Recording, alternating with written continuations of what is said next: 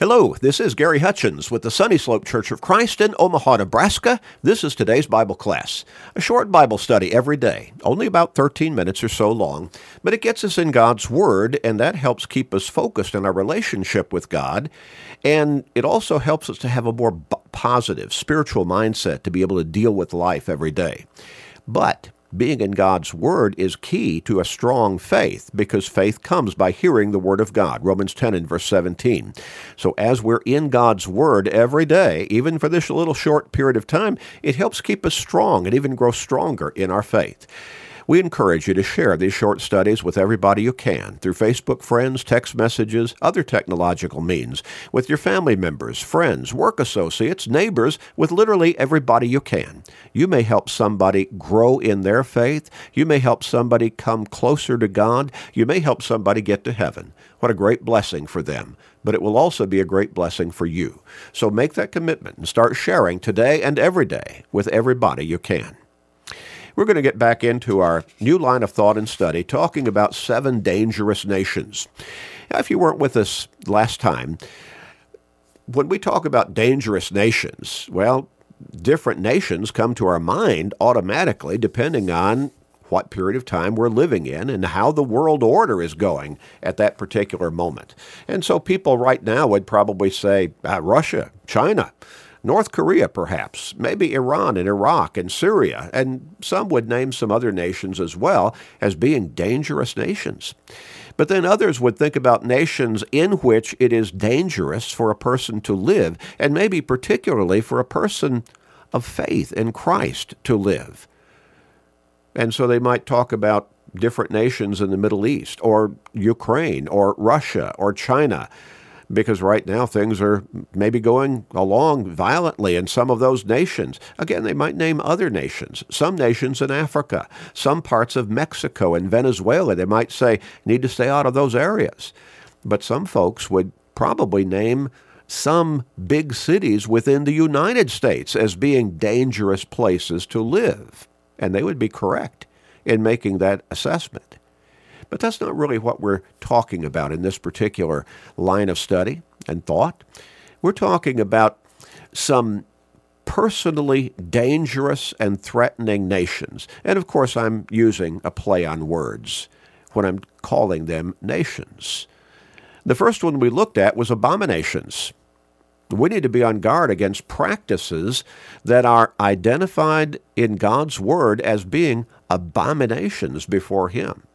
Now, that is a strong word, abomination, not just bad and not just even evil, as we might think of evil, but we're talking about these things are abominations before God, about as strong a word of negativity in God's eyes as you can imagine. So we talked about some things that are listed in Deuteronomy chapter 18, verses 9 through 13, as being abominations before God. In fact, that word is used 3 times in that very short text. And they're talking about their idol worship and witchcraft and sorcery and fortune-telling and mediums and supposedly calling up the dead, or attempting to do that, and perhaps 1 or 2 more. These are called abominations before God. But there are more commonly practiced abominations described in the Scriptures. Proverbs chapter 6, verses 16 through 19, talked about things such as a proud look and a lying tongue and feet that are swift in running to evil, and 7 things there, 7 practices that we look all around us today and see on a common basis are things that are being practiced by individuals all the time. These are called abominations before God. Well, what's the second nation that's dangerous? And we're talking about 7 dangerous nations. Abominations, first one we looked at. Contamination is the next one we want to consider. And you might say contamination.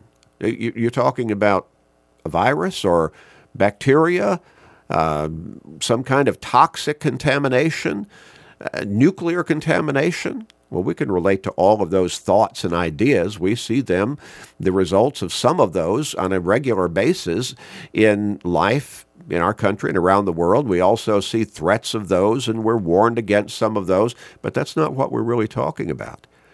We need to be careful to not become contaminated with worldly living, worldly lifestyles, which are contrary, in fact, contradictory to the godly lifestyle that God wants us to live.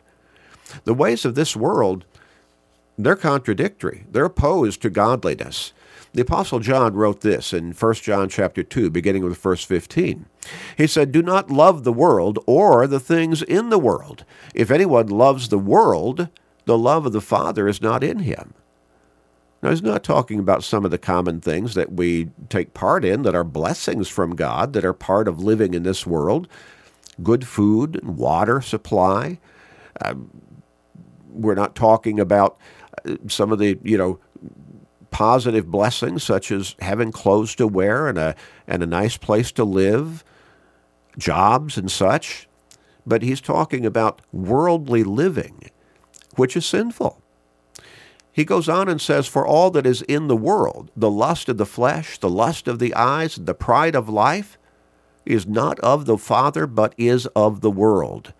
Now, these are sinful practices that we see all around us. We're bombarded with these temptations continually, every single day. And then John goes on and says, "And the world is passing away, and the lust of it, but he who does the will of God abides forever." Now, we know the Scriptures are repetitive in telling us that God will one day bring this world to an end because of its evil. We saw that back in Genesis chapter 6 and 7 when he brought the world basically to an end with the exception of one family, the family of Noah, because the thoughts and the intents of the heart of humanity, everybody, everywhere, was only evil continually. Now, think about the application of that in our mindset, what that means. You're talking to somebody, they're talking to you. You can't trust them to be telling you the truth because they're evil continually. The thoughts and intents of their hearts are only evil continually. You better be careful walking away from them about turning your back on them because they might kill you or jump you, rob you, mug you, because everybody was evil. Do we see what's going on in our world today that make you make a comparison there, guide you to make a comparison with what it must have been like in Noah's day? We see evil all around us all the time. And that is part of the ways of this world, worldly living. And John says, don't become a part of that. This world is passing away. And worldliness is contrary to godliness, to the way that God wants us to live. When we look at Galatians chapter 5, beginning with verse 19, reading down through verse 21, the Apostle Paul lays out what he calls the works of the flesh. Now, we could reclassify this as worldly living. These are practices that we see all around us, again, every day. People living in these lifestyles. He says the works of the flesh are evident, which are adultery, fornication. Now, look at those two he put right at the top of the list. We see those all the time. We see them promoted on TV and glamorized.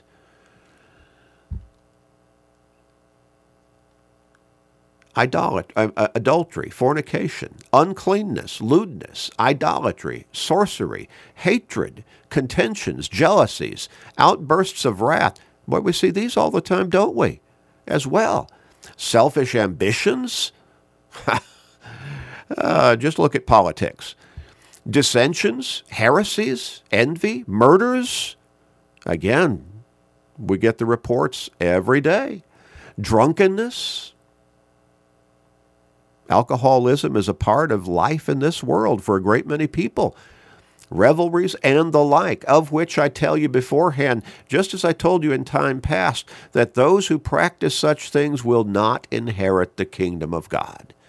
And then Paul paints the contrast. But the fruit of the Spirit is love, joy, peace, long-suffering, kindness, goodness, self-control, gentleness. Against such, and faithfulness also, against such there is no law. you see the contrast between worldly living and godly living. Well, we'll look at James chapter 1 and verse 27, and James points out to us or instructs us that, okay, we need to be careful about worldly living. We need to not be contaminated by the ways of the world. In verse 27 of James chapter 1, pure and undefiled religion before God and the Father is this, to visit orphans and widows in their trouble and to keep oneself unspotted from the world. In other words, to abstain from worldly living.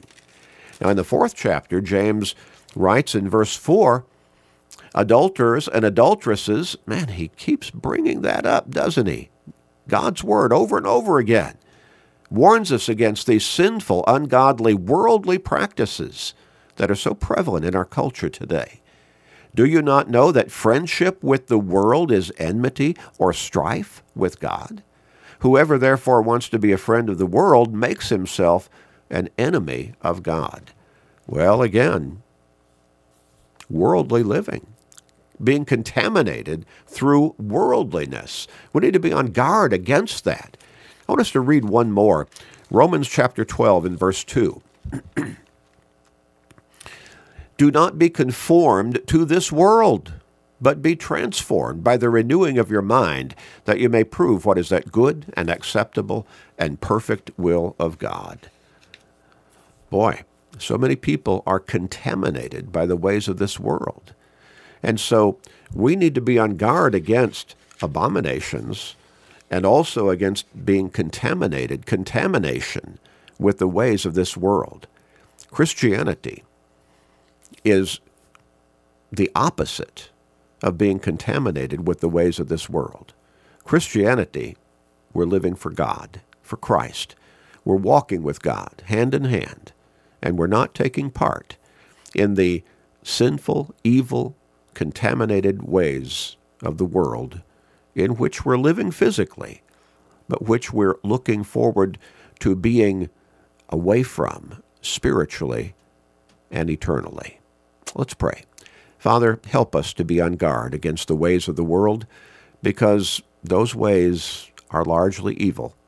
Help us to not be contaminated with worldly living, but to always strive to live by your teachings according to your will. Please help us and guide us and strengthen us in this, Father. Please, we pray. Please, we pray. And please forgive us, gracious Father. In Jesus' name we pray. Amen.